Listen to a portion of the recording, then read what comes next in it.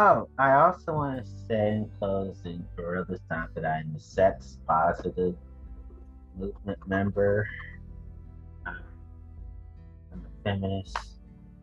I also want to say that I'm health conscious and hygienic, and my partners are all these things too. And I look forward to owning ethical porn slash ethical erotica slash ethical sexual media slash ethical sexual entertainment uh, entity.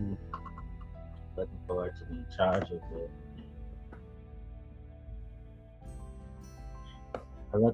I look forward to starring and directing the pornographer as my entity and other people's entities and you know, performing, directing and being pornographer comes to my company's projects and the projects of the others. So that's what I greatly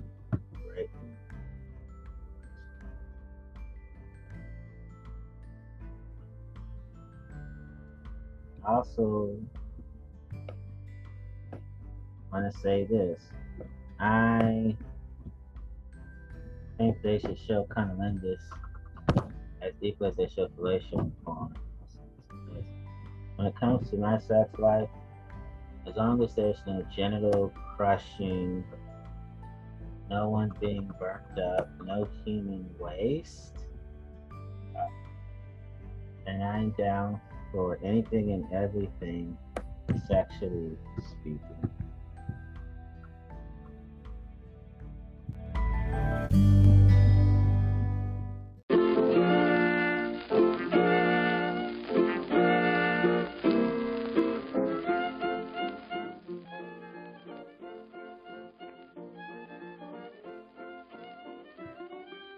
All right, everyone.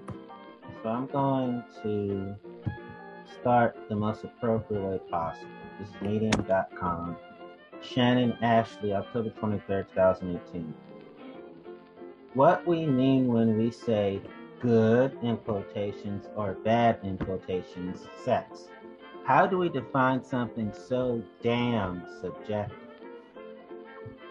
Many of us grew up hearing about quote unquote mind blowing sex before we even knew what sex was. For my whole life, women's magazines at the supermarket have been littered with hot headlines, mostly aimed at women giving their men quote unquote the best sex of their lives. Talk about an already mysterious subject becoming even more hazy. These magazines tell us that we can drive a partner crazy with our knowledge and prowess of all the right moves, as if there are some really big secrets to satisfying sex. A new quote unquote unheard of sex tip gets released with every issue. Shh, don't tell them we told you. It will be in capital letters, our secret! Exclamation point. Sex sells, so we read articles about how to have better sex just like we're looking for a few good productivity hacks. For those of us who still have sex anyway, those of us who aren't having sex have probably replaced the whole damn thing with Netflix and productivity porn, but I digress. And all in all, our culture does a piss poor job at speaking honestly about sex. When we talk about sex, we often use cutesy jargon and thinly veiled innuendo. We giggle and blush. We struggle to educate our kids about sex too. Sadly, that means we do an even worse job of defining good or bad sex. Among our closest friends, we might talk more openly about good sex, we might talk about bad sex. The uninitiated among us may be horrified to find out that it's even possible to be bad in bed in all the other sexual settings. What does any of that even mean? Far too many people think good sex is what they've seen in the movies, or of course porn, which means there which means there's plenty we need to unlearn right off the bat. It's all relative. There's nothing wrong with using Google or reading Cosmo mags to learn more about different sexual tips and techniques or to find out what other people have to say about good sex. But don't kid yourself. Even the quote unquote greatest techniques can fizzle out in a flash because good sex varies heavily from person to person. That means you can bring your A game, do absolutely everything quote unquote right, yet still wind up having bad sex. Sorry, Casanova. Like they say, it takes two to tango. If one partner isn't really feeling it, then the whole team may suffer, or maybe not. One person can still think a sexual encounter was amazing while the other disagrees. It's awkward but hardly unheard of. This is especially common when a man takes whatever he needs and just before drifting off to sleep asks, "Was it good for you?" It's further worth noting that there's a gender difference in the way men and women define bad sex. When men typically talk about bad sex, they're talking about a cringe-worthy experience. Maybe they felt it was quote unquote boring or quote unquote weird. It's different for women. For us, bad sex more likely means feeling pressured or coerced, even leaving the encounter in pain or in tears. The fact of the matter is that everyone defines good and bad sex differently. That's partly what makes it so silly to assume we can read an article and suddenly know all the secrets to drive your partner wild in the sack. It all depends upon what your partner likes, what you like too. So, what can we say about good and bad sex across the board? Good sex is consent. You'll be hard pressed to find an encounter of good sex without it being consensual. Even in the realm of BDSM, consent and boundaries matter. And no, I don't mean that both were adults and therefore consent was implied.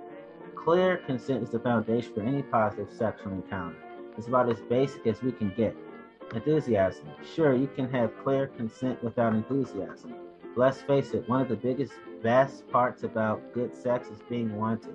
A partner who's willing to have sex but not excited is going to hold back, be disengaged, and most likely will not be committed to the task at hand.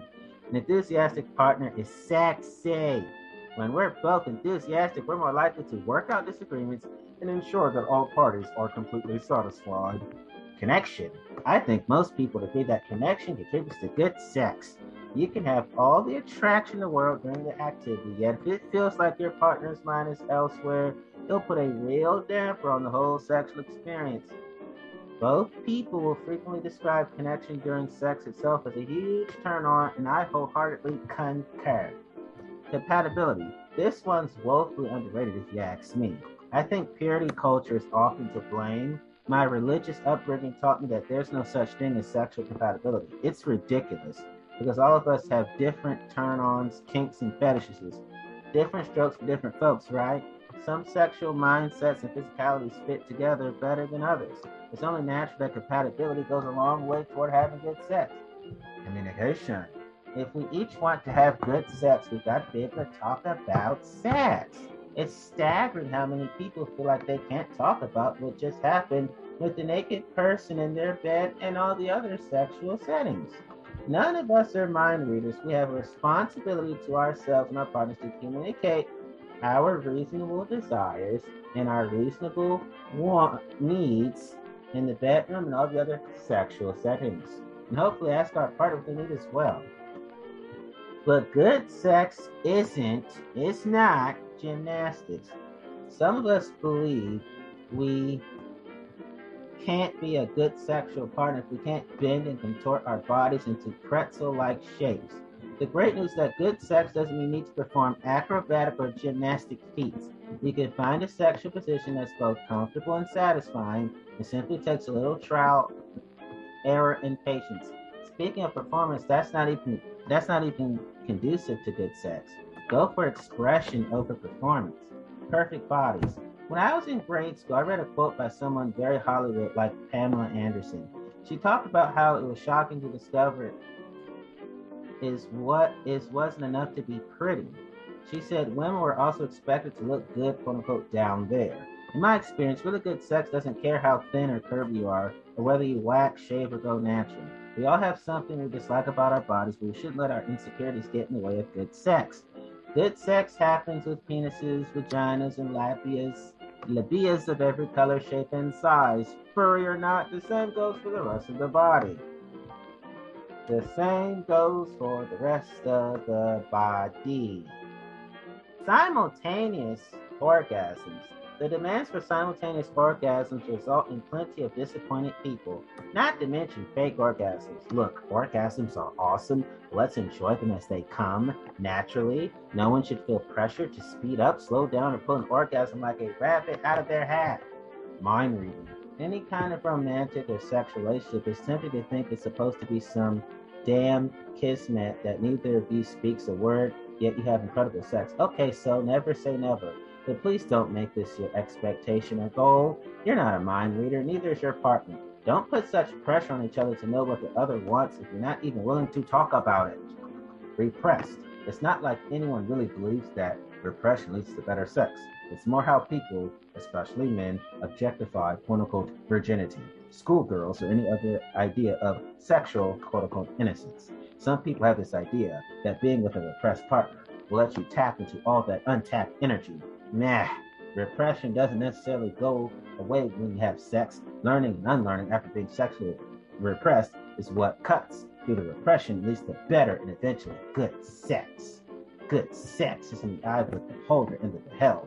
Just like we cannot come in, just like we cannot come to a consensus of the best dessert, there's no single definition of good or even bad sex. The best we can do is talk about the basic principles which tend to apply to each scenario. And these principles merely scratch the surface, meaning this is just a starting place. I would put respect under the category of consent. I'd even say that things like freedom from judgment and ability to relax are natural byproducts of consent, enthusiasm, connection, compatibility, and communication. Still, this is something we should all be talking about more often. Real sex. Sexual compatibility. What makes sex good, what makes it bad, and how we can keep consent a part of the conversation. We can't make sex good, not to mention less weird, taboo, or repressed, until we make it normal. Okay, here's where I comment, and you already know what I'm going to say. My partners and myself, we have good sex because it involves consent, enthusiastic consent, enthusiasm,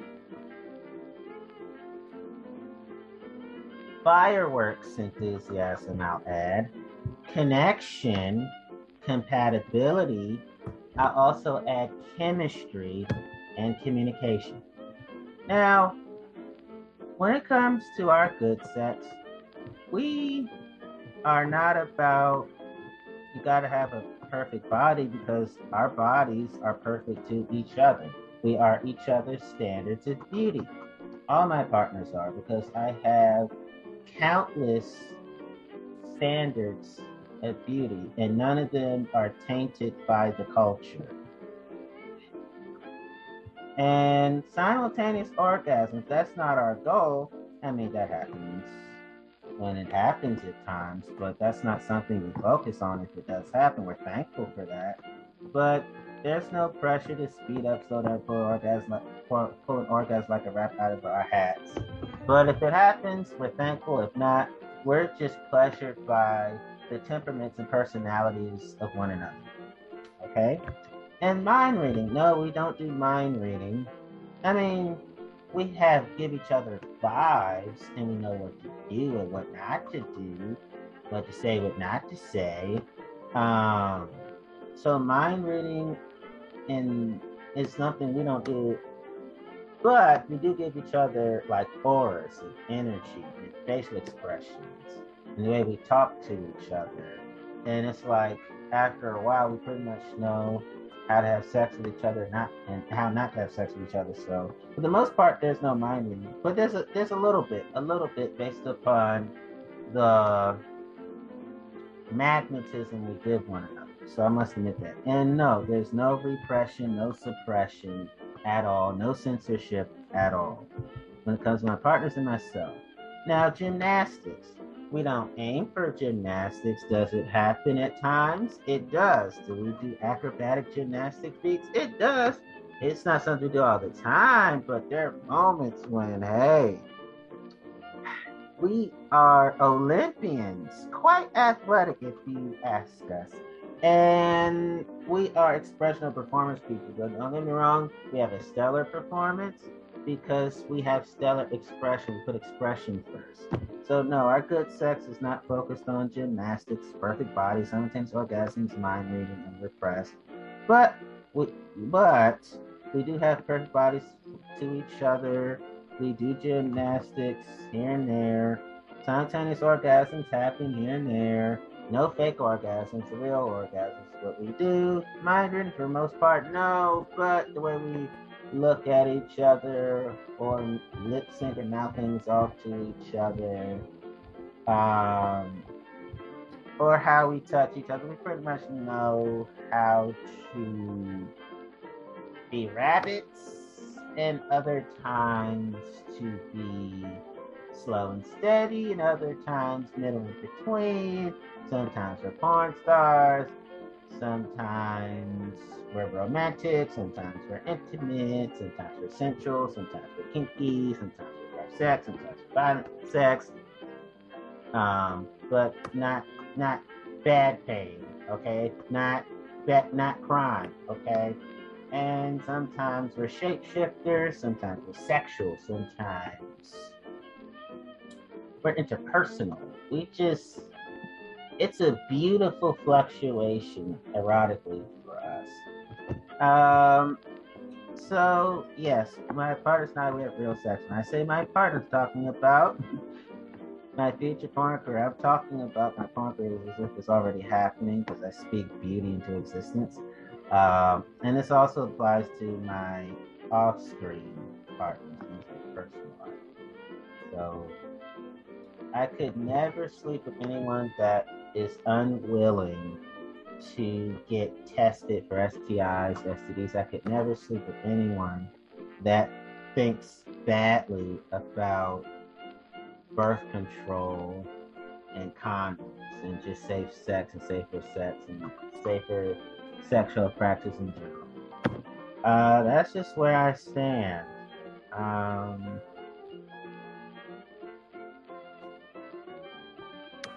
Now, let me go on and talk about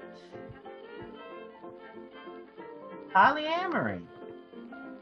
MindBodyGreen.com, a beginner's guide to polyamory, how it works and how to know if it's for you. MBG contributed by Stephanie Barnes, expert reviewed by Rachel Wright, LMFT. September 29, 2021. Growing up, most of us weren't exposed to polyamory or polyamorous relationships. That's because monogamy is the most common approach to love and relationship, and it's ingrained into the very fabric of society. Maybe your parents have been married for decades, or maybe all the other relationships you witnessed only involve two people. While monogamy might seem like the only way to go, in reality, there are so many other ways to approach love. We all have the right to choose, and more people are choosing to pursue polyamorous unions. What is polyamory?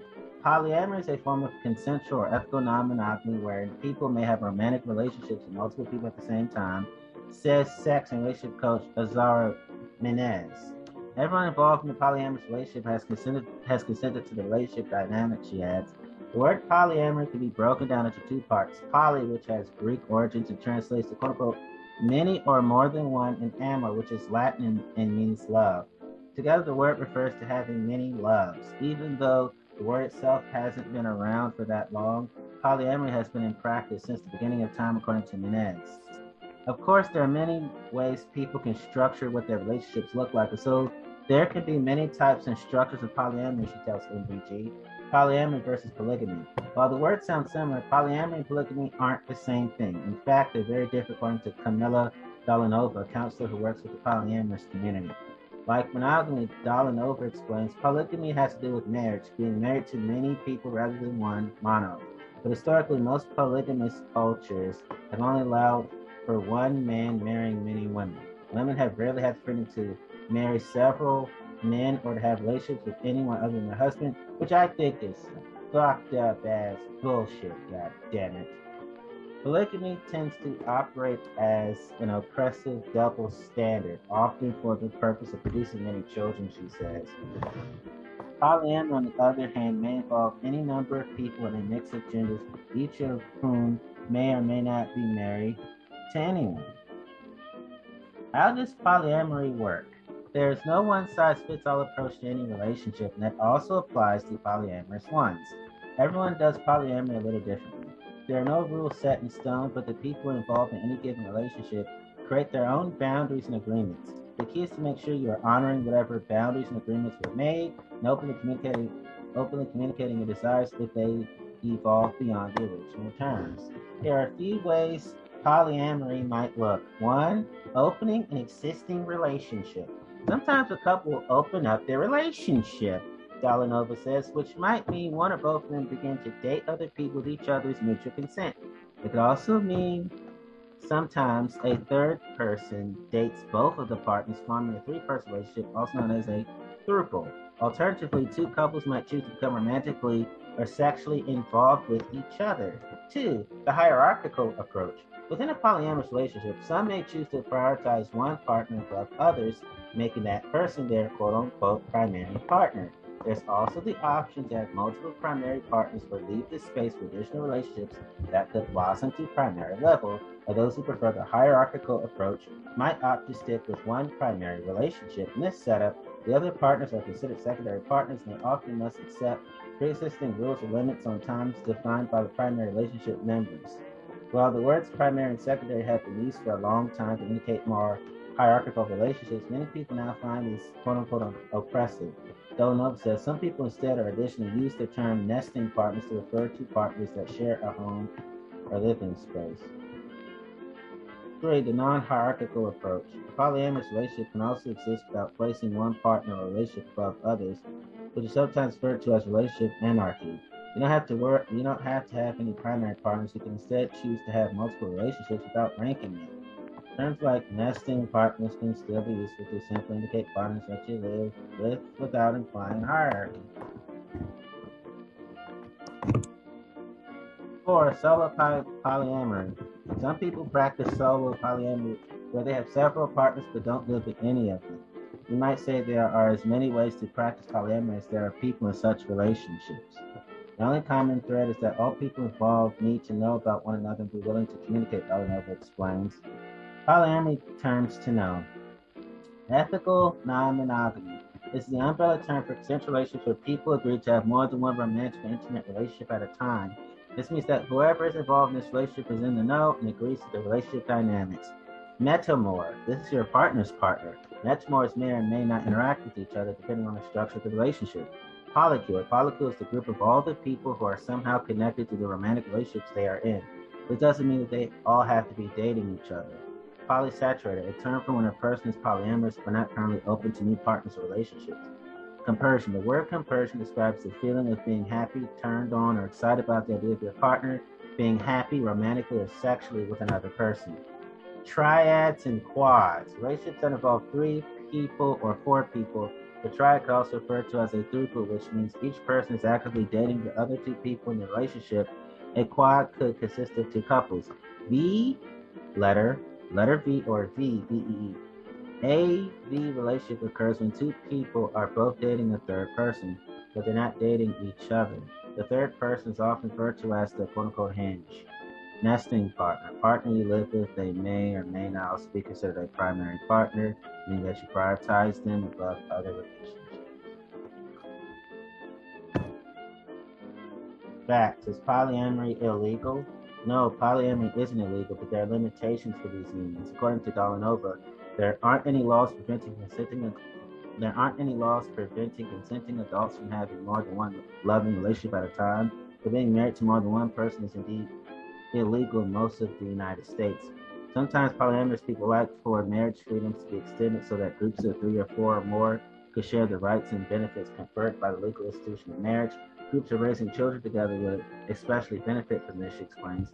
There can certainly be high social consequences for polyamorous people, though, ranging from not being recognized as a family by a workplace to having children taken one. So while it's not illegal per se, it still does exist in a kind of social gray area. Wow. Well, I have to stop and comment and say that it's okay. Like if the children are well and all the adults are well in terms of it works out well, for all the parties involved, it works out well, then I think they all should share the rights and benefits conferred by legal institution of marriage. But if it doesn't work out for them, then those rights and benefits it wouldn't work out. So as long as people are unharmed and genuinely purely enjoying their lives, I don't see why they can't have rights and benefits deferred by legal decision marriage. But if it's the total opposite of that, then that's not. So that's how I feel about that. That's how the hell I feel, okay? Can polyamory be bad or toxic? Most things can be wonderful for one person, not great for someone else. There's a common misconception that polyamory is naturally toxic or bad, but that isn't the case. Polyamory can be a beautiful way of relating to others, just like any other relationship style. What can make it, and slash any other relationship, toxic is what happens inside that relationship between the people in it, their actions and behaviors. Like any other relationship structure, polyamory can become toxic when there's quote unquote dishonesty, unhealthy power dynamics, consistently overstepping boundaries, disregarding others' feelings, and agreeing to choosing to be in the relationship for the wrong reasons, says Vanessa. Toxic polyamory can be avoided by knowing your limits. A good rule of thumb to remember is that while love is limitless, time and energy are not. It's important to know what your limits are in terms of how much you can give to each of your partners, though Nova says. It's also very important to watch out for one person doing polyamory while not telling their other partners about it. The word polyamory has often been used as a shield for what monogamous culture calls cheating. Remember, if it isn't open and honest, it isn't polyamory. Can polyamorous people be in monogamous relationships? Yes, according to Antonia Hall, transpersonal psychologist, sex educator, and author of The Ultimate Guide to a Multi-Orgasmic Life. Human connections are complicated, and our needs and desires can change throughout our lifetime. Those people that are truly happy in both polyamorous and monogamous relations are called ambiamorous.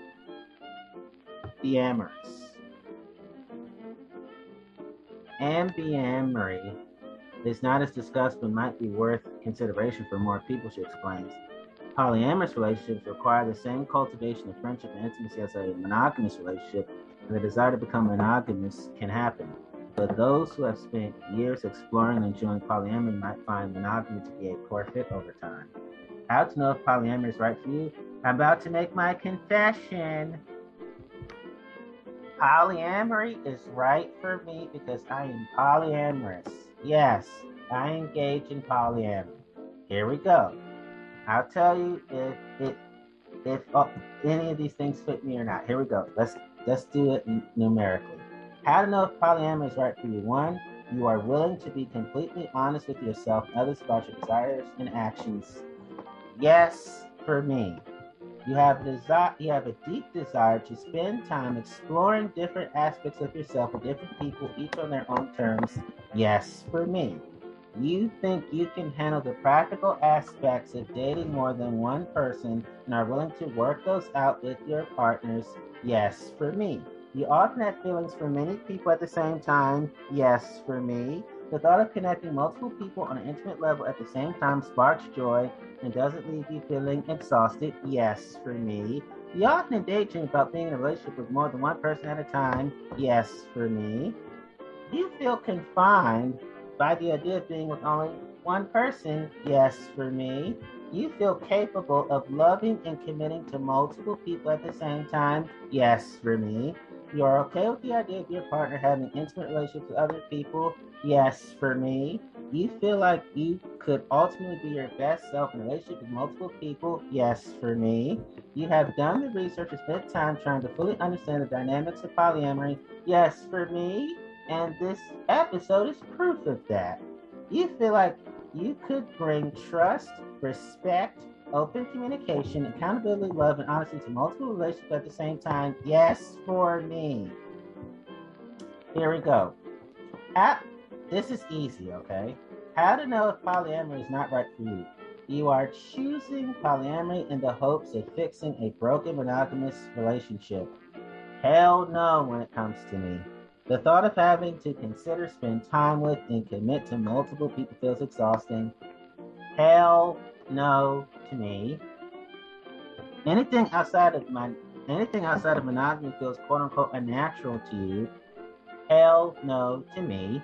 You haven't spent time self-reflecting and understanding your triggers, insecurities, and past trauma relating to love and relationships. Hell no to me.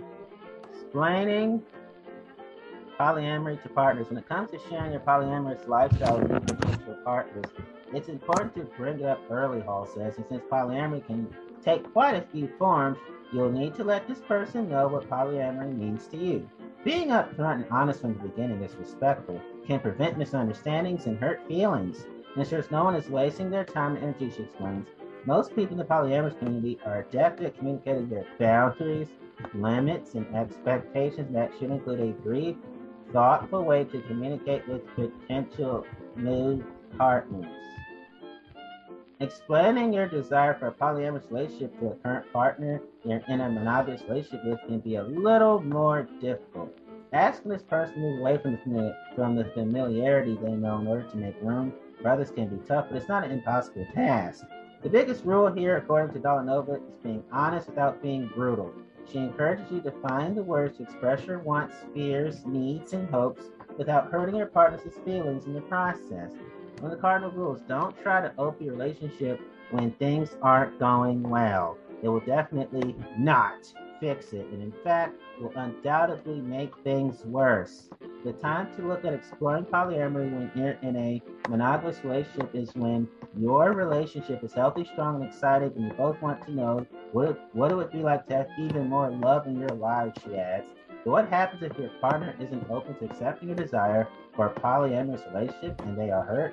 Anecdotally speaking, it's really hard to come back from it when one partner expresses a desire to go outside a monogamous relationship and the other person is really hurt by it, Dolanova tells NPG. Though not impossible, she said the desire for polyamory doesn't typically fade if it's a sincere desire for relationship style. That's because the desire for polyamory isn't necessarily about just wanting more lovers. It's often about wanting the freedom to explore loving relationships with multiple people. That said, sometimes people believe they want polyamory when what actually happens is that they're dissatisfied with their current relationship and are looking to have their needs met elsewhere. In such cases, opening up this conversation and open dialogue about how to make satisfying changes within your monogamous union. The bottom line: polyamory occurs between individuals who are in consensual, romantic, or sexual relationships with multiple people at the same time. At the end of the day, both polyamory and other forms of E&M and monogamy can birth beautiful, healthy, and enriching relationships for everyone involved. It all comes down to personal desires and preferences. Open communication and honesty are absolute cornerstones for any healthy relationship, but even more so when it comes to the vulnerability and sharing that polyamory requires. You don't want to be the person who ends up breaking multiple hearts because you decided to enter a new relationship with someone who are communicating your desire for polyamory to a long-term monogamous partner. Recommended reading: The Ethical Slut by Dossie Easton and Janet Hardy, Polysecure by Jessica Fern, The Smart Girl's Guide to Polyamory by D. Decker Wilson, Open Deeply by Kate Laurie, More Than Two by Franklin Boots and Eve Rickard, Unfuck Your Polyamory by Dr. Liz Powell and Kevin Patterson.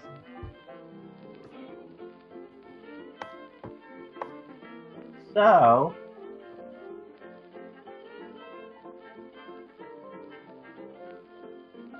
here's what I'm going to say about myself. Yes, I do engage in ethical non-monogamy. You already know that part, but I'm so excited that I had to say it once again. And then I'm going to make this quick and easy, for y'all to understand. Quick and easy for y'all to understand. Yes, I engage in polyamory, as you already know, having multiple long-term lovers and partners. That's me. I do open relationships. I do casual relationships because I'm a casual dater having casual sex. I do open dating. Like, yes, I have my multiples and my variety.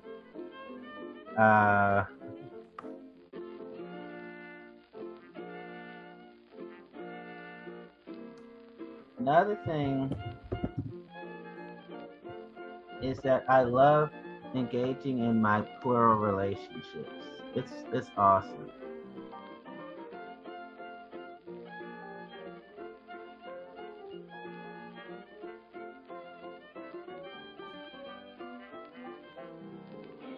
I am open to swinging the sexual practice. That's another form of ethical non-monogamy that I truly engage in. And let me be honest about something. I'm cheating. Hell no, that doesn't exist when it comes to myself and my partners. There's no cheating.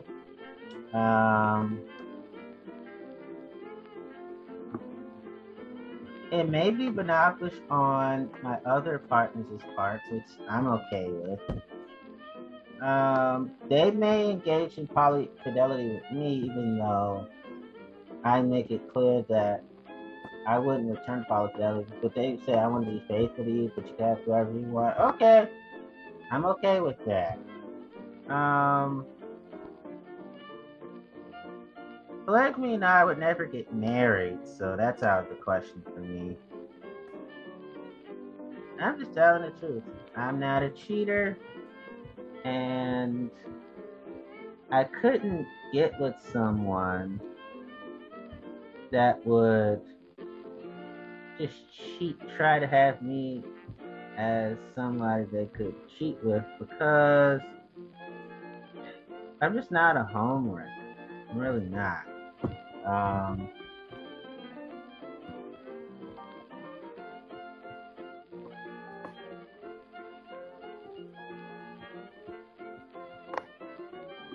And then, okay, here are reasons for my being in my open relationships. Okay, here we go. My reasons for entering and staying in open relationships for myself is that I am being non-monogamous by nature. I believe I was born that way.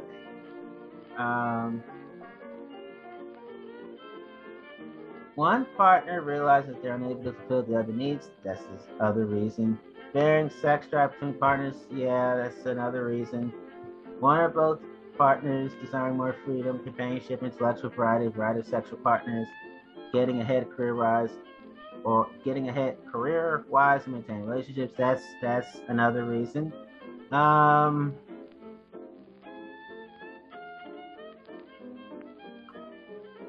Being able to meet other couples and individuals with a similar outlook with whom the participants can connect with on an intellectual emotional level. That's another reason.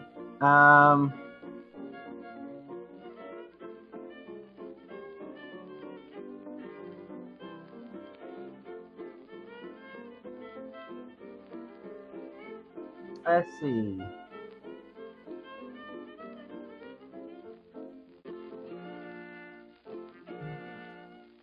Let me get back to filling the other needs. Like, basically, one partner can't fill a person's needs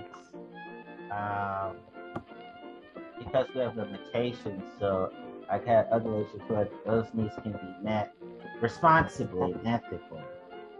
That's what I wanted to clarify that part. So people don't feel like, what, you just ungrateful? No, I'm not. Distance, yes, because I'm going to be a very busy person in the future. So distance, when partners live in separate parts of the world or apart all the time, yes, that's another reason for me.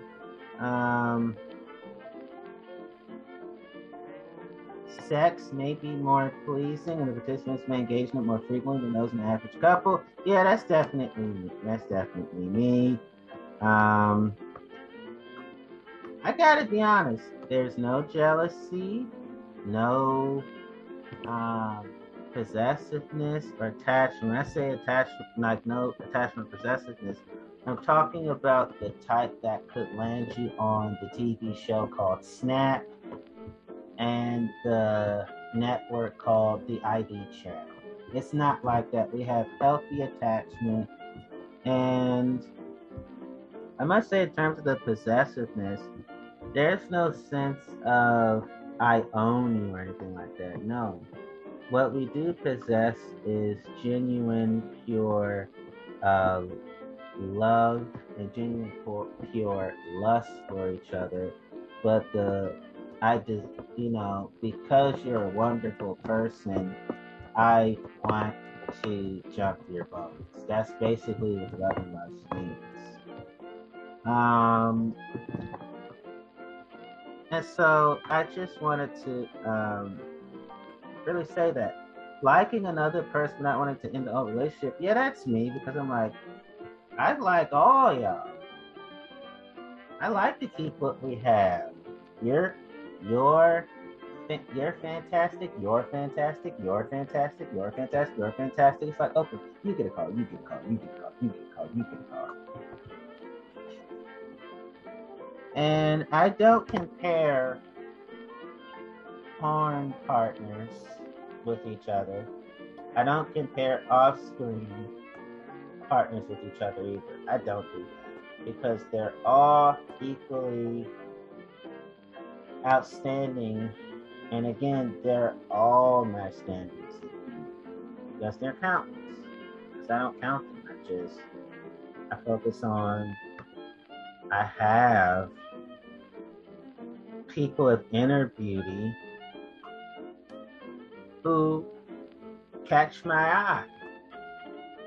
That's what I have with my off-screen and on-screen partnerships. Yes.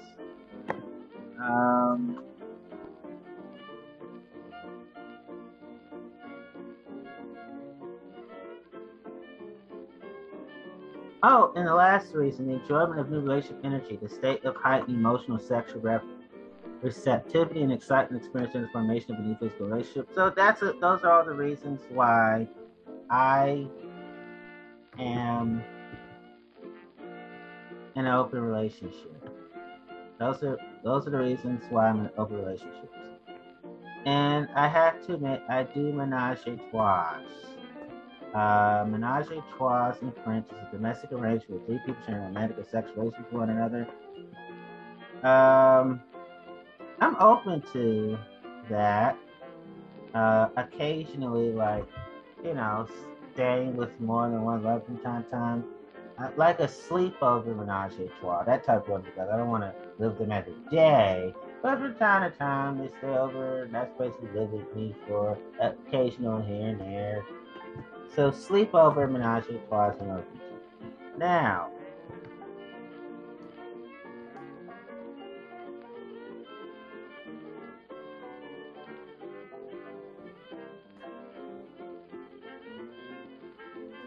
and then I just want to say,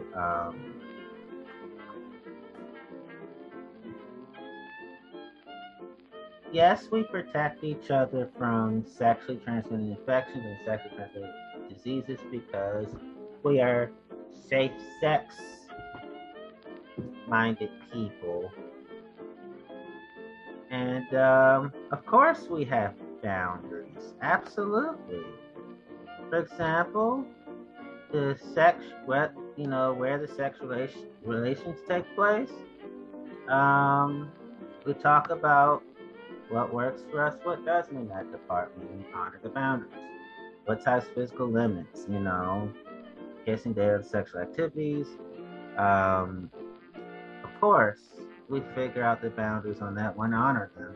No, as relationships taking place, you want an example, playroom, more than one example, bedroom, premises, hotel, we honor those boundaries. I want to give you examples so you know what I'm talking about.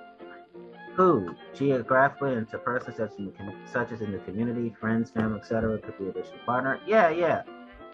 We have sex with positive people only. Toxic people, evil people, fuck that. It's how we motherfucking feel. Also, I gotta say this. We have adequate time management, right? That means that we successfully negotiate the time spent among all partners in case of me and them, as because it's important.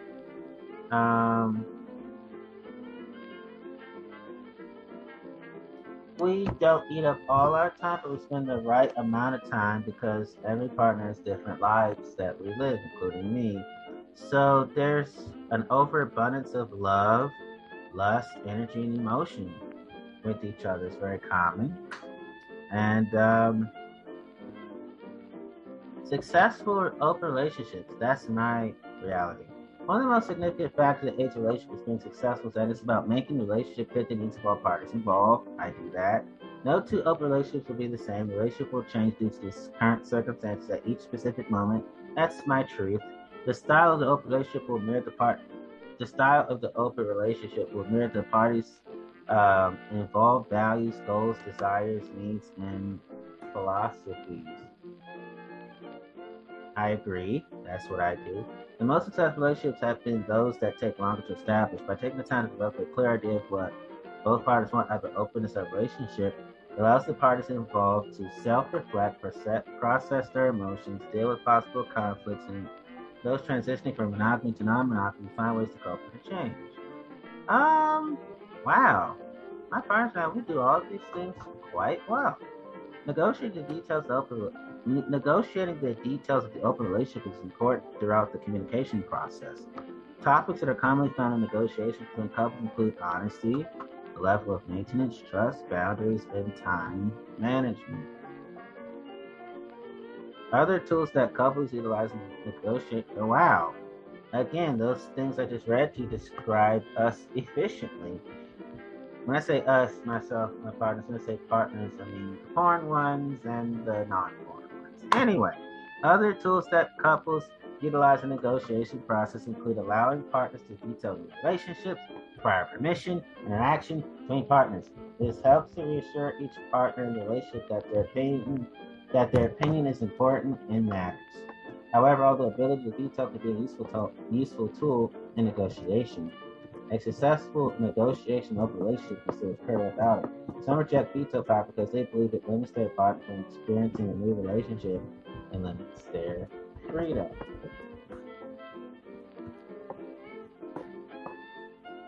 So that's me. Those are all me and my partners quite outstanding. So there you have it, folks. Oh, I engage in ethical promiscuity. Enough said on that. So let me see here.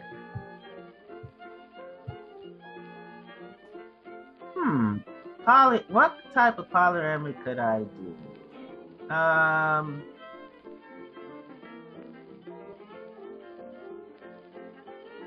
What am I open to? I'm open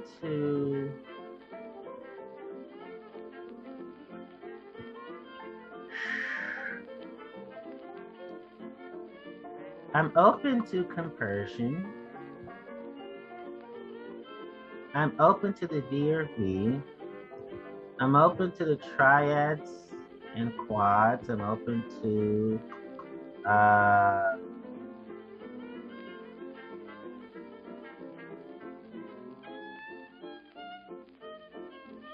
I'm open to metamor. I'm open to polycule.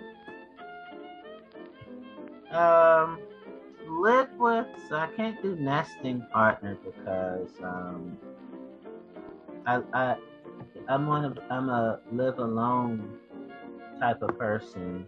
Polysaturated, no. I'm always open to partners relationships. So the only ones I wouldn't do are polysaturated and nesting partners. Plus, I don't have a primary partner. I don't prioritize other relationships. My open relationships are, it's just we all know that I'm monogamous. So I don't want to have primary partner because I don't want to do favoritism. Like, y'all are all mesmerizing to me, sexually, lovey-dovey wise, all around. Because I picked that amazing people. That's who I am.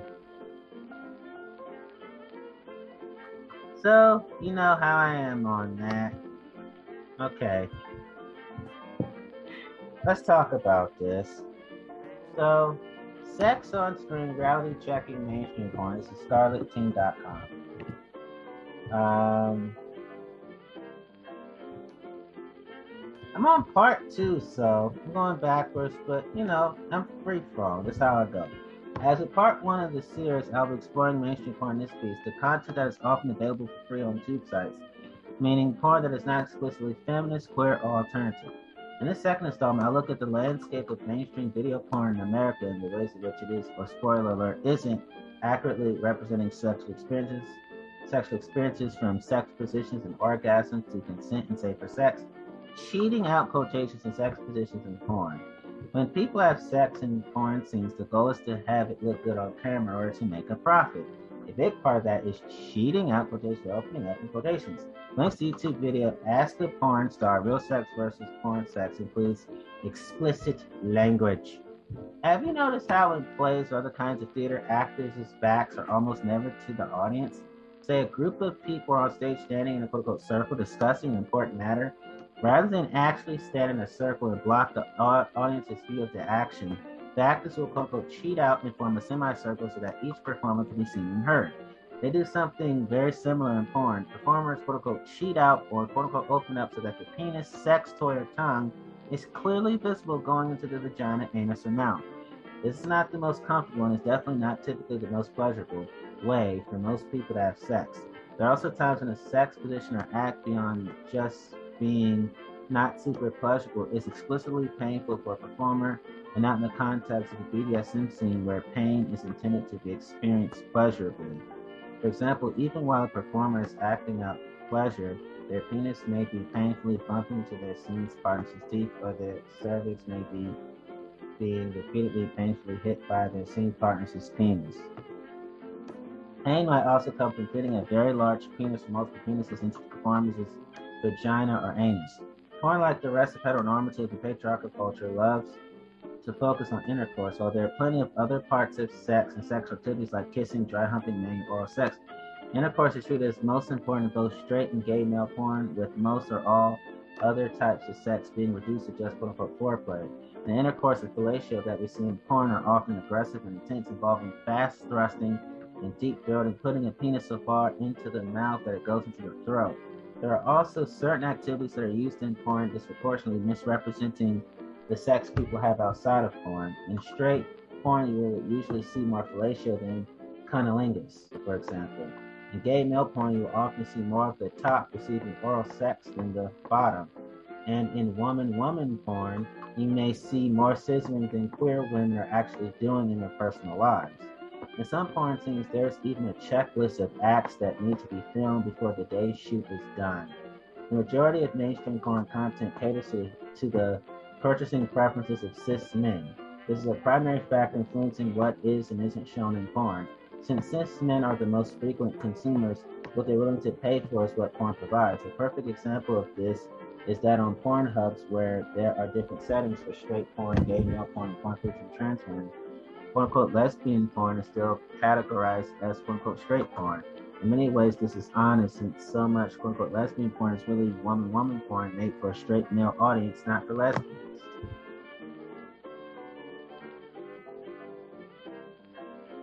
So the porn checklist is money shot, oral sex, doggy style, DP, ass to mouth, analingus, deep throating, 69, MILF, wall-to-wall, sex at home checklist, go with the flow, smiley face.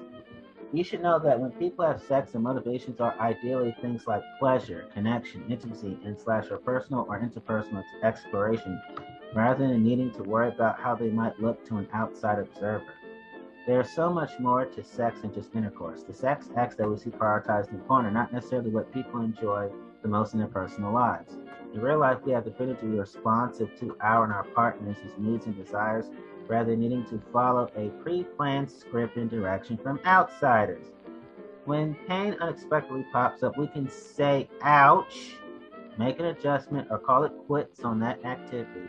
But mid-workday, when a certain position is supposed to be captured, performers often have to tough it out even if and when it hurts. Quote-unquote, cheating out for the camera removes a level of body closeness and other kinds of touch that often factor in to people's experience of pleasure and connection during their sexual experiences. The big O on camera. If you're basing your understanding of orgasm on porn videos, you're going to have some major misconceptions. First, straight porn videos perpetuate the very false idea that most people evolve with candidate orgasm solely from penis and vagina sex without more direct clitoral stimulation. Second, in both straight and woman-woman scenes, cisgender women performers are usually presented as having many orgasms during a single sex session. Third, since porn is about performing for the audience, actors of all genders and sexual orientations perform very loud, dramatic orgasms. Many orgasms in porn are faked. In some scenes, performers are told by directors, "Come now," so they quickly perform an orgasm. The anxiety and urgency that come with that kind of direction are usually the last things that help anybody reach orgasm. When performers are able to experience orgasms while filming, they can't be so concerned with how they look and sound on camera or whether they have ejaculated enough and in the right place, but they're not able to relax and enjoy the experience. It's also important to think about whose orgasm is deemed most important in porn. There's a cartoon that I'm reading that says, "I'm coming." It's a woman, but she has her bra on and nothing else on. Whose orgasm signals that sex should be over? Why does orgasm signal that in the first place? While heterosexual sex scenes in Hollywood almost always end with a man and woman magically reaching orgasm at the same time, heterosexual scenes in porn almost always end with the man reaching orgasm, often with him ejaculating onto the woman's face or body. Prior to that, the woman is often shown as being in near constant ecstasy, despite the fact that in terms of pleasure, anatomy, and other things we know play a big role in sexual satisfaction, the positions and acts are catered to the man's orgasm. Whether the woman performer is experiencing or faking multiple orgasms or experiencing no orgasm at all is often not clear. In gay male porn, the scene is often centered around and ends with the top's orgasm. Similarly, many scenes end with him ejaculating onto the bottom's body. Boundaries and sex acts. The porn industry generally attracts more sexually adventurous folks than the average person, as the porn performers are typically making sexual choices based on their career and finances, rather than what gives them sexual pleasure. So they're generally up for doing more kinds of sexual activities with kinds of encounters than your average person on the street.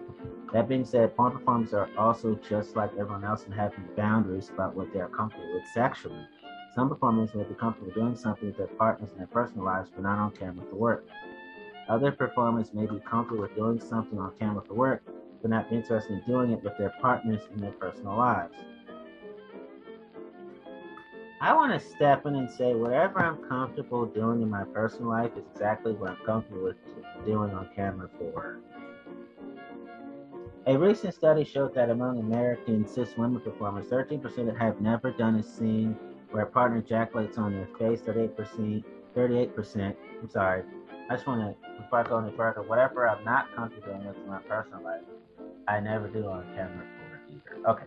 A recent study showed that among American cis women performers, 13% have never done a scene where a partner ejaculates on their face, 38% have never done an anal sex scene, 61% have never done a double penetration scene, penis or toy in both vagina and anus, 69% have never swallowed their scene partner's semen, 72% have never had their scene partner ejaculate inside their vagina, cream pie, and 74% have never quote-unquote squirted in a scene. One interview, a number of women performers shared the acts on their quote-unquote no list in working.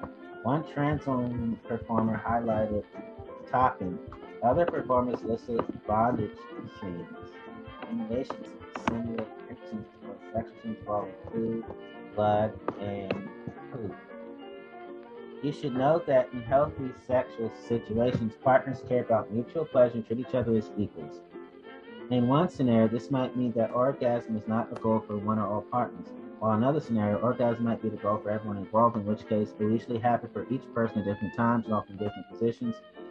Barring experiences of abuse or assault, we are usually able to enjoy our orgasms rather than worrying about reaching orgasm at the exact right time, whether we will produce enough to ejaculate. While plenty of people struggle, or whether we produce enough ejaculation. Okay. While plenty of people struggle with anxiety and insecurity relating to their orgasms, a supportive partner will not guilt us for not orgasming enough at the right time or at all. In Scarlet Teens Direct Services, users have wondered if they are not letting out involuntary screams, could it still be an orgasm? The answer is yes. When someone experiences an orgasm, it might be super loud, silent, or anywhere in between. Research shows that only about 15% of people's vulvas have had multiple orgasms during sex. Only about 1/4 of people's vulvas are able to orgasm from vaginal intercourse alone without more direct clitoral stimulation from a hand or sex toy or other sexual activities. The other 3/4 need direct stimulation of the external portions of the clitoris in order to climax. Consent and communication.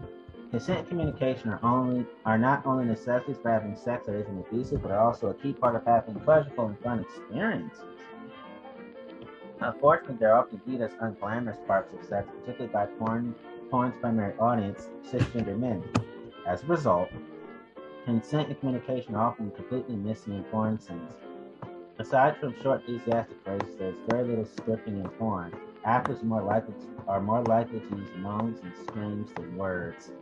There are also often highly gender dominant submissive roles in porn. In straight porn, men will usually be the more dominant partners and women the more submissive. In gay male porn, a person giving anal sex will usually be the more dominant partner, someone quote unquote receiving anal sex will usually be the more submissive. Meanwhile, woman scenes are often shown as having little to no power play. Sexual acts are portrayed as happening without asking for consent or any other type of communication or negotiation. Even in fairly quote-unquote vanilla scenes, it's common to see a dominant person moving their partner's body around and seemingly making all the sexual choices for them without any communication or consent. In addition, a dominant partner will often spank, choke, and slash or ejaculate on their partner, also without any communication or consent. If a submissive partner is someone with a vagina and an anus, you might see their dominant sexual partner abruptly switching from vaginal to anal sex again without any communication or consent. There are also many scenes portraying plots of sexual abuse or profound power imbalance, like initiating sex while a person is sleeping, having sex with one student, employee, child, or stepchild, or coercing, bribing, or physically forcing someone to have sex. In porn, when one person initiates sex, their partner or partners is almost always apparently in the mood. If they aren't immediately in the mood, they're often quote-unquote convinced to participate. Of course, being quote-unquote convinced is being coerced, which is not an example of enthusiastic consent, but of rape or other kinds of sexual abuse. Once quote-unquote convinced, they are unrealistically portrayed as going on to have enthusiastic, pleasurable sexual encounter rather than the reality experiencing a sexual assault. So one cartoon says have boundaries and limits. There are activities I enjoy and others I'll pass on, and consent is always necessary. But even though it isn't shown to us off camera, there usually is a lot of consent and communication happening. Behind the scenes, performers have quote unquote no list where they list performers they do not want to work with. Some performers with more established skills have yes lists where they list the only performers they're interested in working with. Performers also have model releases where they specify their boundaries in terms of what they are or not comfortable doing on camera. Ooh, I already have a yes list, and I haven't even started porn yet. Best practice is that once a scene is cast, before arriving on set, the performers will review and agree upon every delicate part of the shoot. Partners, acts, tone of the scene, etc. Especially their scene partners they like and don't like. Before filming begins, they will sometimes give a pre-scene interview where the partners articulate on camera their understanding of that day's shoot, and afterwards an exit interview where they're asked on camera if they were harmed in any way or did anything they didn't want to do. So while we as the audience rarely see active consenting other sexual communication and negotiation, many of these conversations take place off set. All that being said, abuse and assault certainly happen in the making of porn, just like they do in every other industry and every other community. When we see performers acting out, being pressured or forced to have sex, there's usually actually consent communication happening off camera. But sometimes performers are pressured or forced to do things they did not agree to beforehand. Even when best practices are employed, much more worker protection is needed than exists currently. How honest are exit interviews given that they are not confidential in porn as an insular community? Given that these are freelance workers, will they be comfortable speaking up if they were harmed, knowing that they might be viewed as quote-unquote difficult and not hired again? Some companies do not pay the performers unless the scene is finished as planned, which further incentivizes them to push through even if they feel uncomfortable. What are the proper avenues for reporting assault on a porn set? Will people be believed? Just like in many other industries and in our culture at large, there's a long way to go when it comes to properly protecting people from sexual misconduct and believing and supporting them when it does happen. You should know that in sex between men and women, women can play a dominant role, not just men. In sex between men, the person receiving anal sex doesn't need to be the more submissive partner. Women and non-binary people can play with dominance and submission in their sexual lives and interactions too. And in any experience between any kind of partners, there doesn't have to be dominant and submissive roles or dynamics at all. Open sexual communication can be difficult or awkward, but with practice it gets easier and it plays a huge role in having healthy, fun, and satisfying experiences. We're not always in the mood. Even partners of similar levels of desire will inevitably want different things at times. Maybe one person wants to have sex and the other wants to sleep, just cuddle, be alone, or hang out without a lot of touch. The realities of our sexual desires means that consent and communication are extra important. Contrary to the messages that mainstream porn sends, consent is super important. Consent is about everyone involved and can always be withdrawn. Nothing makes consent automatic in some situations, for example, being drunk or asleep. Consent simply cannot be given. If someone says no, either with their words or their actions, that always means stop. Also, a lack of no does not equal a yes. Consent needs to be mutual, enthusiastic, and ongoing. When we are having sex with safe, supportive partners, meaning partners who are investing in our well-being and pleasure, we're able to decide what activities we want to try based on what we feel comfortable with and interested in. It doesn't matter whether an abuser is a teacher, neighbor, parent, or step-parent, coach, or classmate. Sexual abuse and sexual assault are never okay. Some people have sexual fantasies about these situations and enjoy watching these plots in porn. That is okay, but in this area especially, it is imperative to remember the difference between fantasy or role play and real life. By the way, I've always hated the sexual misogyny. Well, I'm not going to eat your pussy out, but you got to suck my dick. So that is erotic unfairness, and that is bodily chauvinism, which I think are all senseless, needless bullshit. Okay.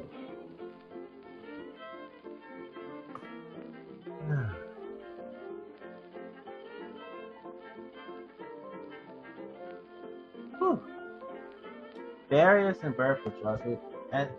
As with consent communication, there's a lot that happens off camera when it comes to birth control and safer sex practices, which are almost always invisible in porn. Reducing the risk of pregnancy and STIs is a super important component of sex for most people, but unfortunately they're not glamorous enough for porn. Chisley described suggesting using dental dams on one lesbian set they worked on. The director laughed at me, saying flat out, "No, you can't use a dental dam. No one will want to watch that. It's not sexy." Of course, in reality, things like dental dams and condoms are part of lots of people's sexual lives, including my own, and plenty of people experience them as sexy, especially me. Part of the movie quote-unquote magic of the porn industry is that these aspects of sex are managed off camera. In woman-woman scenes, barriers for safer sex are virtually non-existent. In cisgender, straight, and woman-woman porn, there's a lot of unprotected sex. Condoms and other barriers are rarely used. Back in 2012, Los Angeles began requiring porn performers to wear condoms when filming. As a result, over the next 4 years, there's a 95% drop in porn permit requests, and instead they filmed elsewhere. Porn production companies knew that their primary audience did not want to see condoms, meaning profit would go way down. Since then, the proposition to make condoms mandatory on California porn sets was defeated, and we continue to see lots of unprotected sex on camera. See, this is why I decided to enter into ethical porn, to avoid all of those understandable worries and concerns. What we don't see is that off-camera performers in professional straight porn, not amateur for example, are required to get full STI testing at least every 2 weeks through the performing available screening services PASS. PASS provides this part of the industry with rapid response STI results. Lori Lee points out, this means that performers, unlike most sexually active adults, learned very quickly that they had contracted an STD, would not continue to work, and would be treated long before that STD could cause long-term effects. For performers to work, they must have valid test results available on the PASS database that indicate they do not have any STIs at the moment. In gay male porn, there's more of a mix when it comes to safer sex strategies. The standard used to be the inverse of the straight / woman porn standard. No testing, yes, condoms. Now there's a mix of condom and no condom shoots. When condoms are used, they're generally used for anal sex, but rarely for oral sex, leaving performers especially vulnerable to transmission of gonorrhea, chlamydia, syphilis, and other infections. This part of the industry does not use PASS for the most part because PASS does not permit people to work who are HIV positive. There are currently no reliable numbers for how many gay male performers are HIV positive. Some anecdotal estimates says 1/3 or 1/2. But even if it is lower than the lowest end of those estimates, using PASS will still exclude a large segment of the industry. I just want to say that HIV happens among more straight people than gay people. So HIV is not a gay person's disease only, contrary to the myth.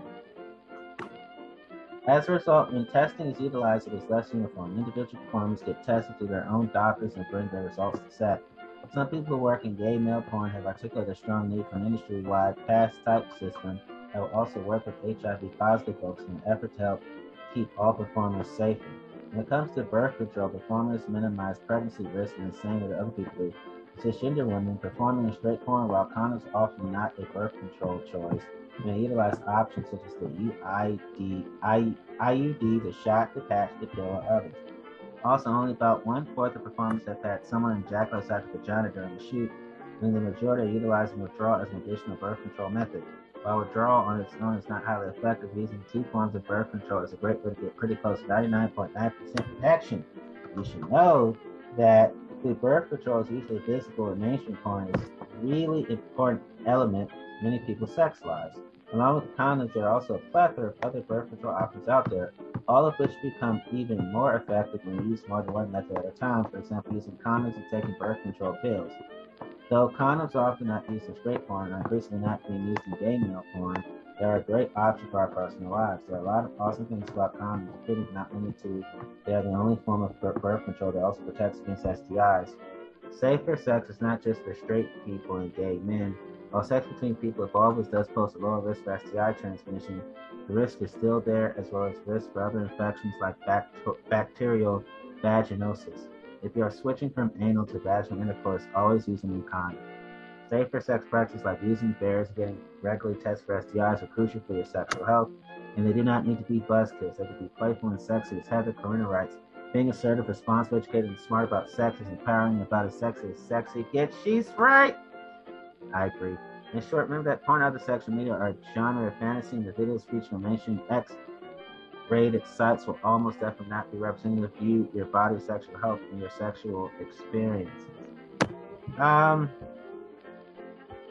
So there's nothing. Okay, I want to say the obvious. There's nothing wrong with kissing, dry humping, manual sex, oral sex, intercourse, fellatio, sex and fellatio being aggressive and intense, involving fast thrusting, deep throat, and putting the penis far too close to the throat. BDSM, cunnilingus, analingus, wall to wall, milk 69, ass to mouth, DP, dog style, money shot,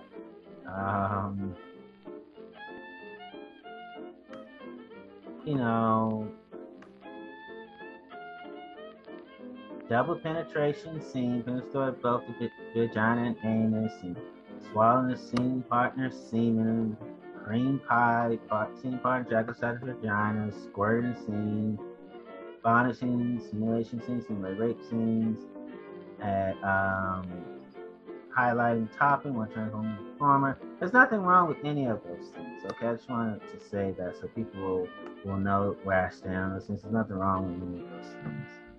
There's nothing wrong with multiple orgasms, experiencing orgasm at all. Fake orgasm has always been harsh to me. But experiencing orgasm is not bad. It's not bad at all. If some people want to do more cunnilingus and fellatio, that's fine. More fellatio cunnilingus is fine as long as that's what people generally want to do and not forced to do. Then let them do it. So I just want to say that when it comes to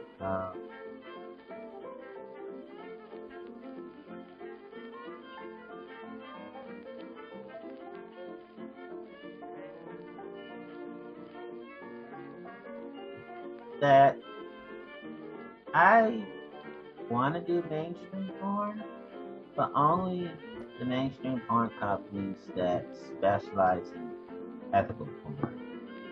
I only want to do porn in ethical porn companies, mainstream porn, ethical porn. They all have to have ethical practices and ethical labor practices, ethical worker practices. They have to value workers' rights, labor rights, the right to health, sexual rights, and sex workers' rights. They all have to do those things. They all have to be law-abiding. They all have to do all things within reason, and they all have to be humane. So that's what I want to say for the last time. And by the way, I can't wait to do porn and feminist porn companies, queer porn companies, because I'm for the queer porn movement, and alternative porn companies as well. Okay.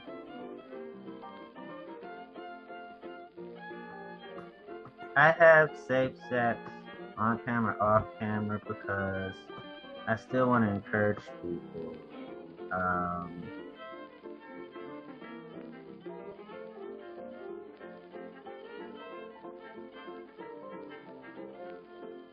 I want to still be a good role model, even though I'm having my primal fun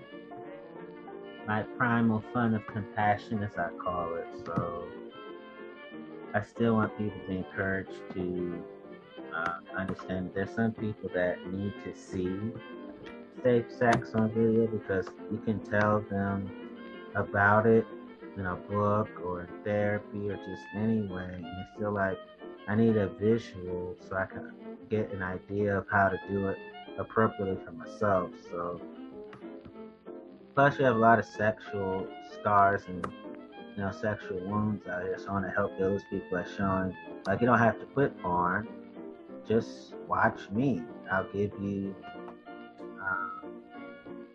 integrity porn. I absolutely will.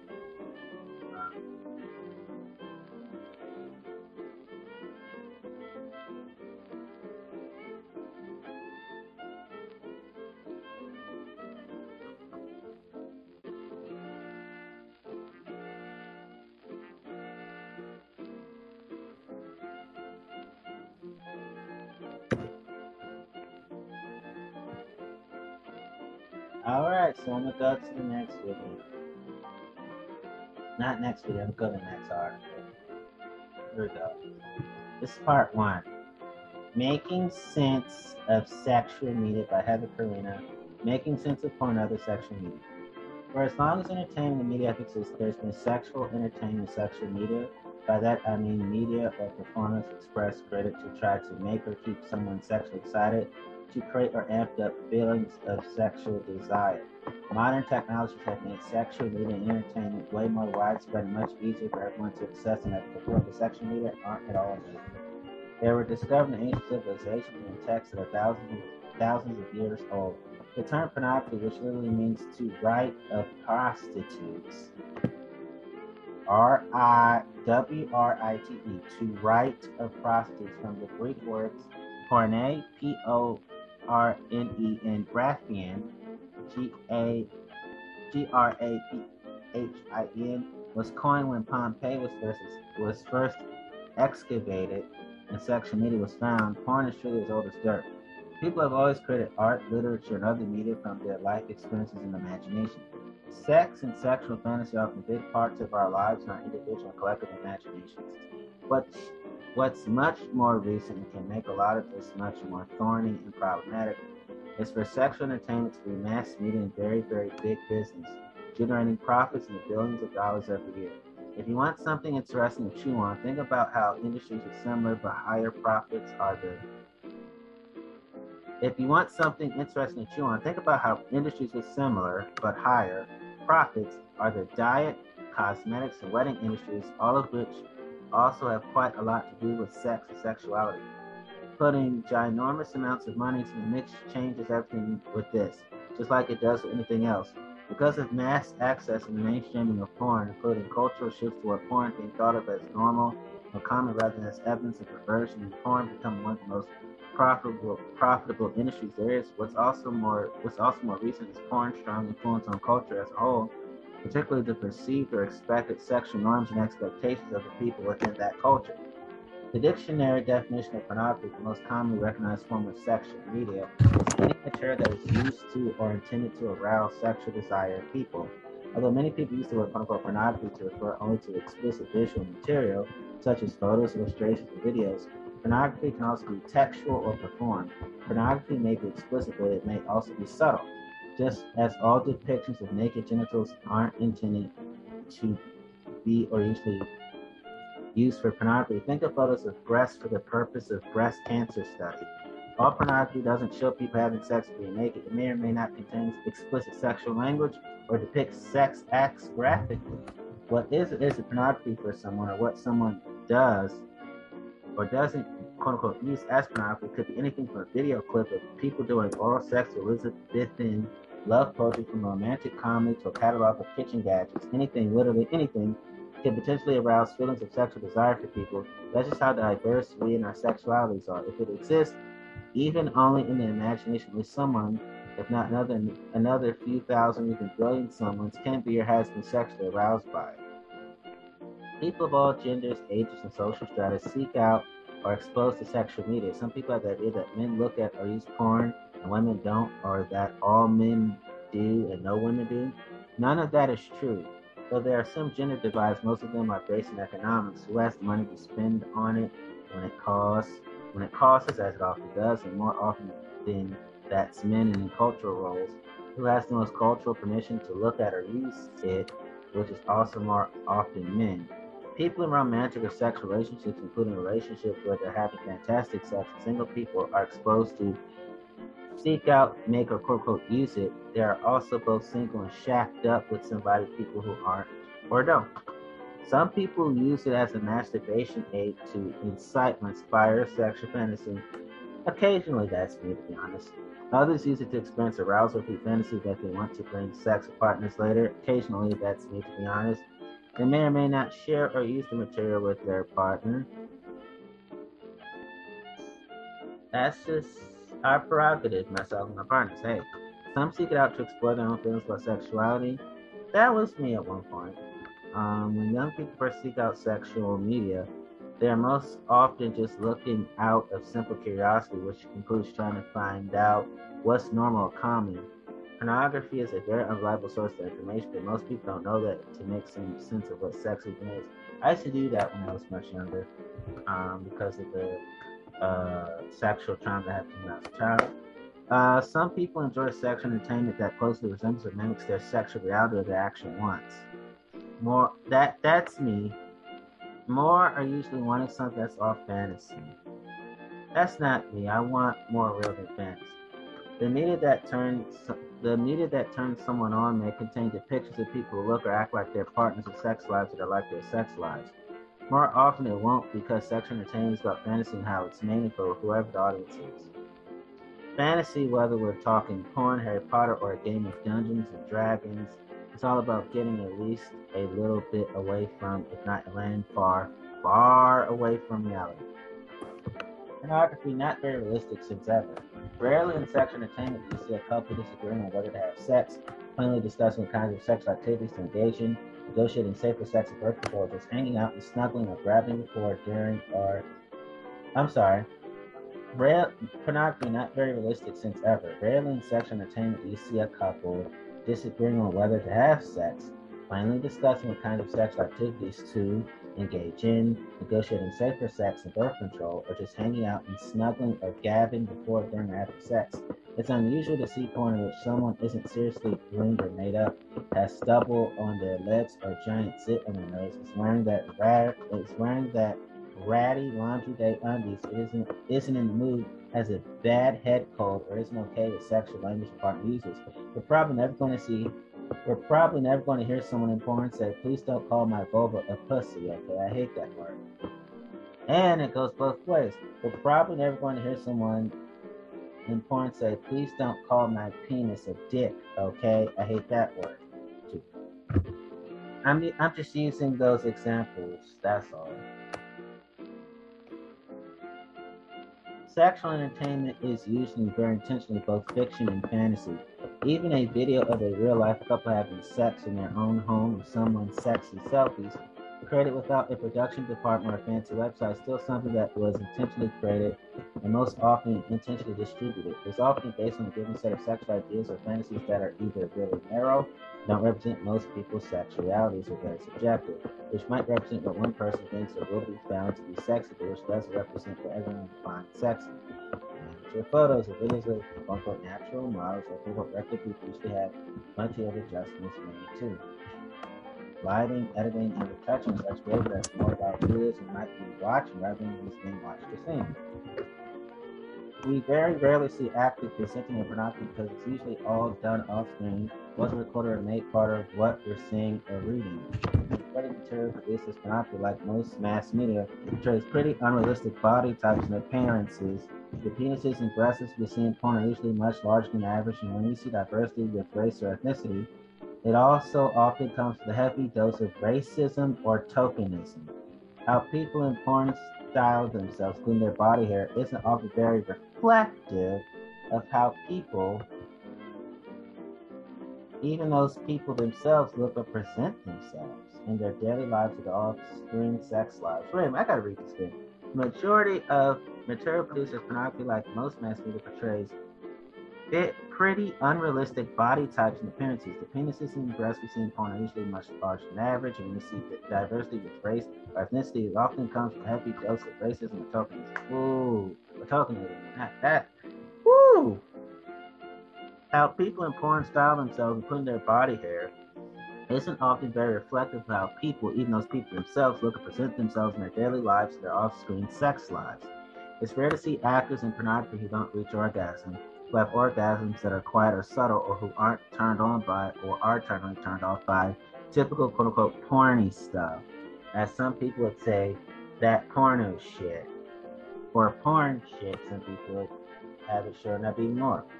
Yet all of these reactions are normal and common in real life sex. People don't realize this, or who expect their partners to live up to porn's fictions, ideals, and fantasies are in for a rude awakening.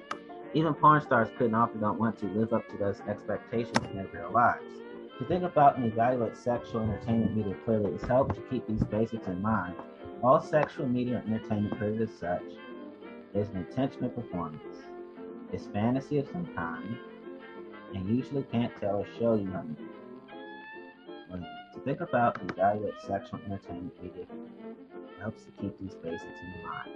All sexual media or entertainment created as such is an intentional performance, is fantasy of some kind, usually can't tell or show you much about sex in your life.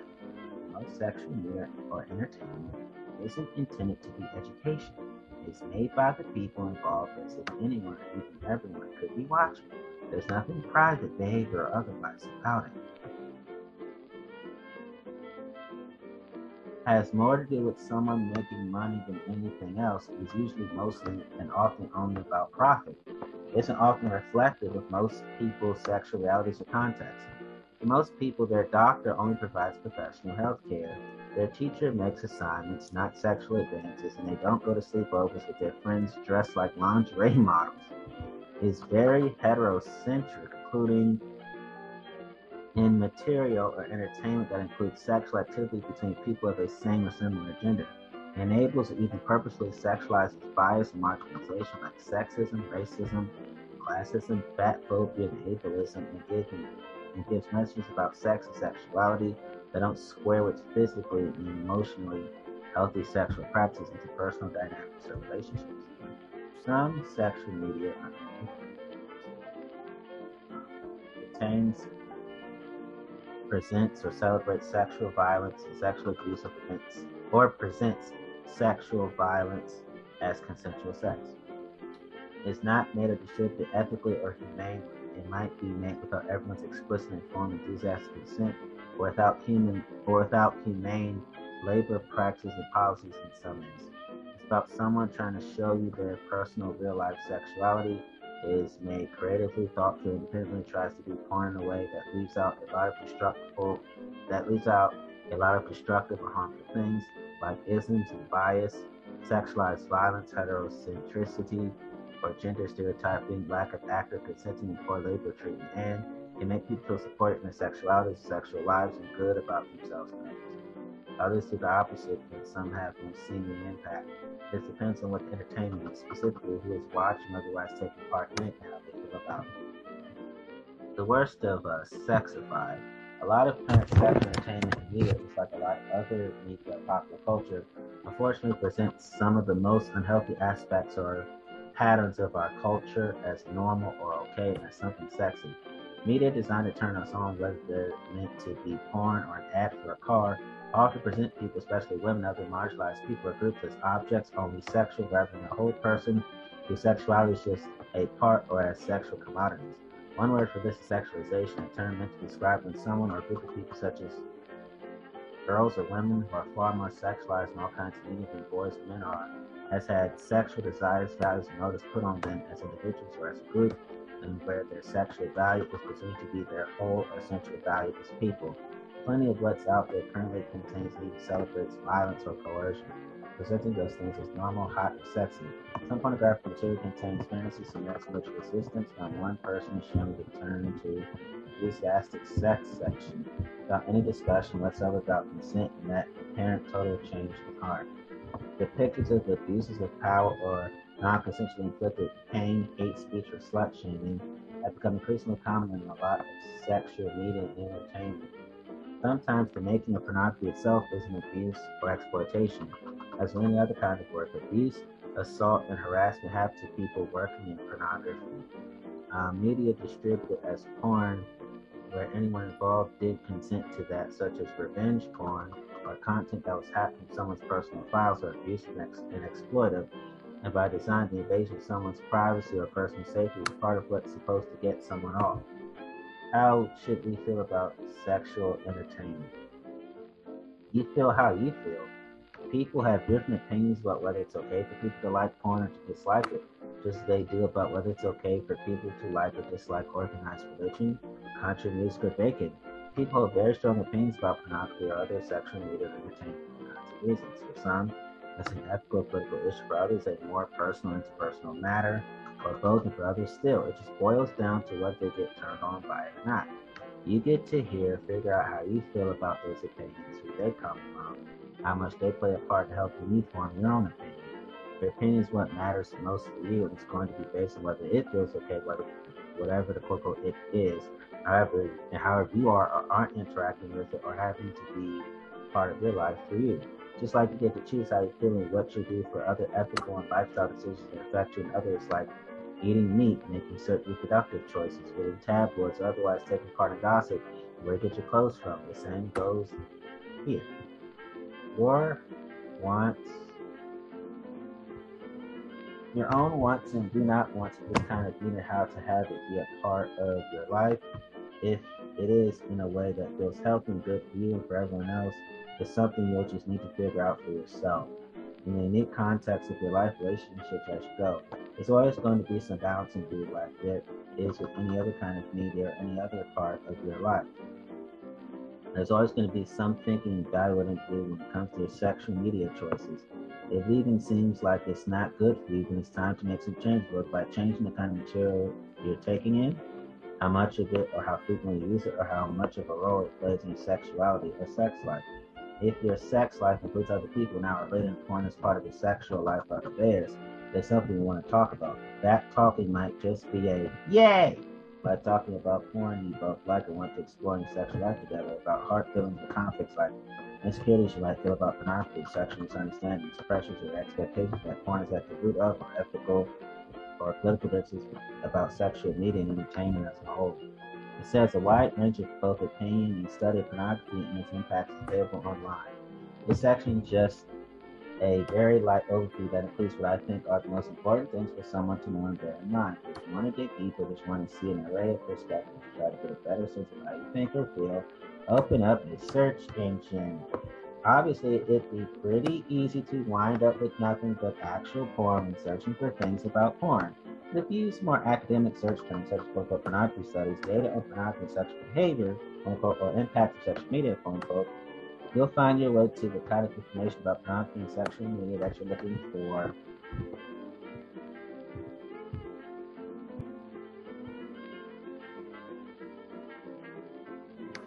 So that talking might just be a yay, like talking about porn you both like or want to explore your sexual life together, or about hard feelings or conflicts like insecurities you might feel about pornography, sexual misunderstandings, pressures or expectations that porn is at the root of, or ethical or political differences about sexual media and entertainment as a whole.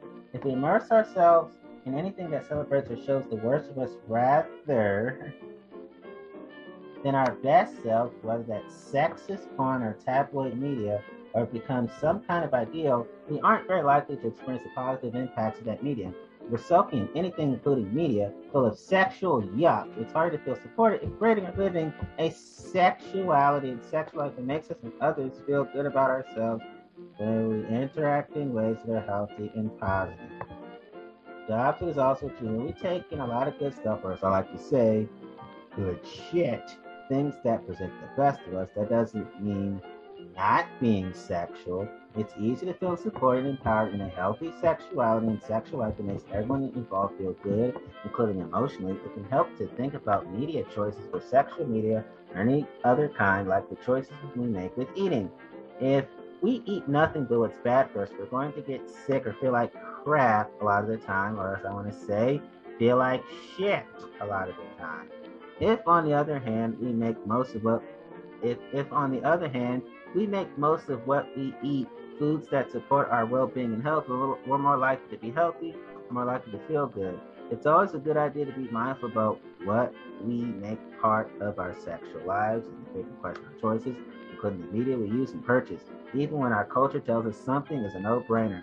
Simply being thoughtful and really considering the choice of media, sexual or otherwise, always make for more ethical consumption, make it more likely we'll seek out media that we feel best about and that feels best in it for our lives, including our sex lives. And only you can decide whether and how you use or take part in pornography as a whole, from situation to situation, media to media. Only you can decide that if any type of sexual media supportive of your heart and mind, well-being, relationship and sexuality, and what feels like the right thing when it comes to your life and what you do and don't want as part of your sexual life.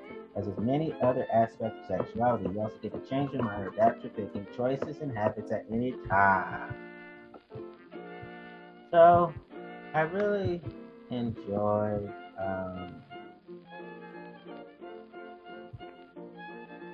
discussing these things with you. So, I want to be a pornographer, porn performer, and porn director of ethical sexual media and ethical sexual entertainment. Um, and again, I don't mind the mainstreaming of porn as long as they are uh, the removal of destructive and harmful things, um, the necessities of humane labor practices and policies, the porn being made and distributed ethically and humanely, being made with everyone's explicit, informed, and enthusiastic consent. And the standing up against sexual violence, sexual abuse, sexism, racism, uh, classism, fatphobic, ableism, and we have to stand against those things. We have to stand against Messages about sex, sexuality that don't spur physical, emotional, healthy sexual practice in the first dynamic relationship. We have to get rid of the sexual violence, the isms and bias, heterocentricity, gender stereotyping, lack of active consenting before legal treatment. We gotta get rid of those things. Sexual violence, we gotta get rid of this too.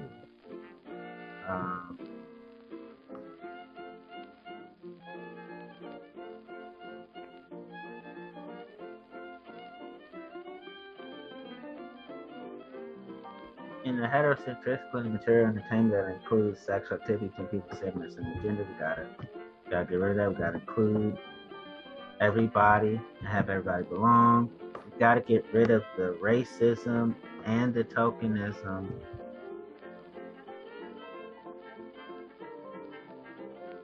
We have to showcase sexual language that everybody's cool with, and just show people being real. I want to see real sex being real. I don't mind some fans, I just want people being real. We have to stand against abuses of power, non-consensually inflicted pain, hate speech, and slut shaming. We also have to stand against prude shaming, kink shaming, and sex shaming. We have to stand against rape culture. I am a member of the Me Too movement. I am a member of the Church Too movement. I am a member of the Times Up movement. I am a member of the Slut Walk movement. I'm gonna bring that back. I'm gonna use my star power to bring it back and do it every year.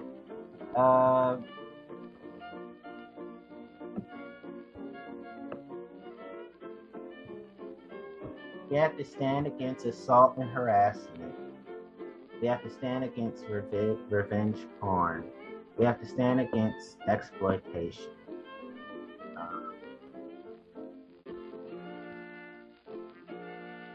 We have to stand against bad sexified. Yeah.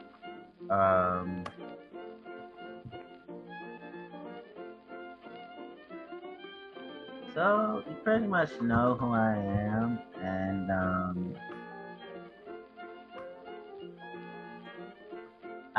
like I say, I don't have too much sex. I don't have too little sex. I have just the right amount of sex. I have sex moderation, I always like to say. And there's more intellectual, emotional, social, and spiritual intimacy than sex. There are times with my partners, the majority of the time with people in general, on screen, off screen. I love to have a no list too, which I do. I have that in real life. So when I do porn, it's going to be no different at all. I engage in ethical audio, written, and visual porn. I engage in ethical audio, written, and visual erotica. Yeah, I masturbate. I self-pleasure. I just do it appropriately. Not too much, not too just right. Same thing goes for erotica, as well as for porn. In terms of viewing and self-pleasure, masturbate to it. And I masturbate to images of real people in my head I see every day that turn me on.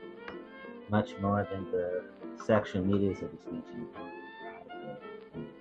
But I do masturbate to erotica too. Another thing is that I'll say this in closing. I truly feel a completeness sexually. I say in closing,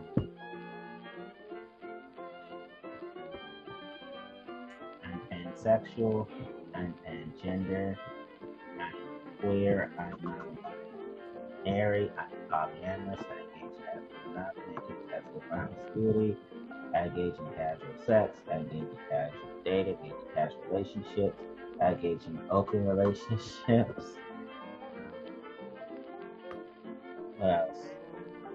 I live alone.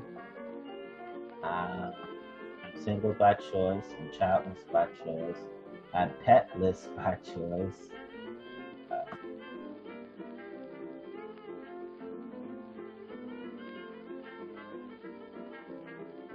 I'm black, even though I'm mixed, I go by black. Offensive by racial identification. Um, you can call me Antonio Antonia, you can call me alternate pronouns, it's all good. Another thing I want to say about myself is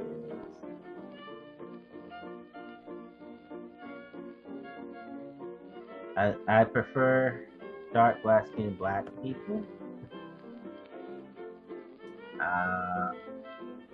When it comes to women, PYTs, 21 and over, males, chills, BBWs. I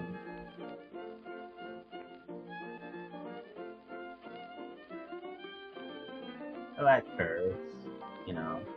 Comes to men, I like beefy men, brawny men.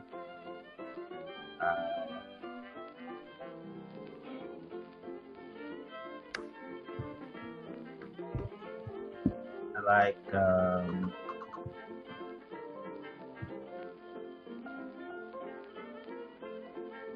burly men, hunky men. And, you know, when it comes to people of all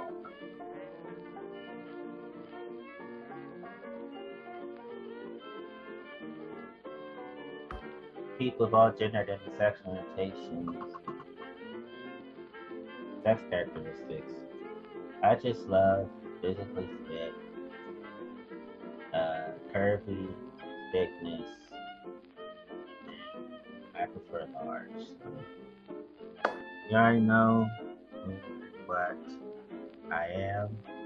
And I'm gonna close this out. Comes to religion. I'm secular, non-religious, even though I hope in Jesus and I hope in God. In terms of the openness of those things, because my grandma gave me the concepts of, you know, she gave Jesus she painted Jesus from an accurate perspective to me, including God. So I hope those concepts and realities, you know, that believers say realities are true, and at the same time, I'm irreligious. No religion, and love is my religion. My religion is love. That's what I say. I practice secular morality, secular ethics, even though I'm a Christ-like person. I practice a universal Christ consciousness, higher consciousness, God consciousness, if you will.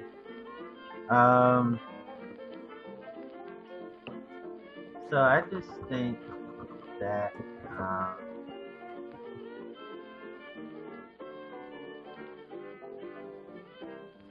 I don't live my life in a fast lane. I don't live too fast. I don't have live fast, die young mentality. I don't engage in any self-destructive behavior. I do not have an addictive personality. I am all things in moderation. That's what I want. I want all the energy. I want us them talking about what we sexually are into, not into. I want that imagination on, and that's what's on. And all, you know, that's how I want it to be. Alternative point.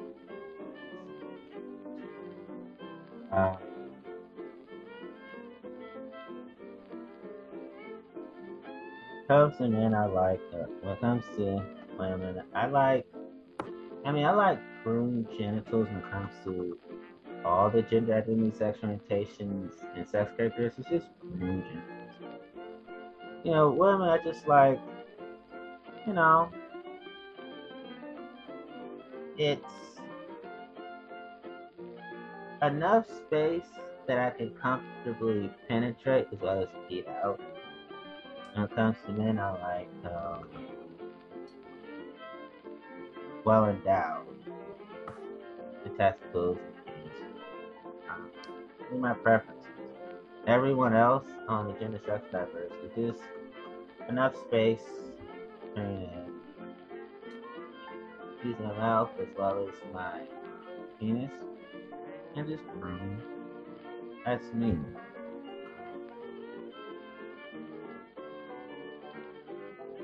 Whew. These preferences are when it comes to my on co-star as well as my off-screen life. Because by real life sex, I also have my camera. And by the way, I don't mind explicit sexual language used because it's like my partner that's on off-screen. And I'm just very respectful sexually and just all around otherwise. So I'm just so grateful to have had this opportunity with you all.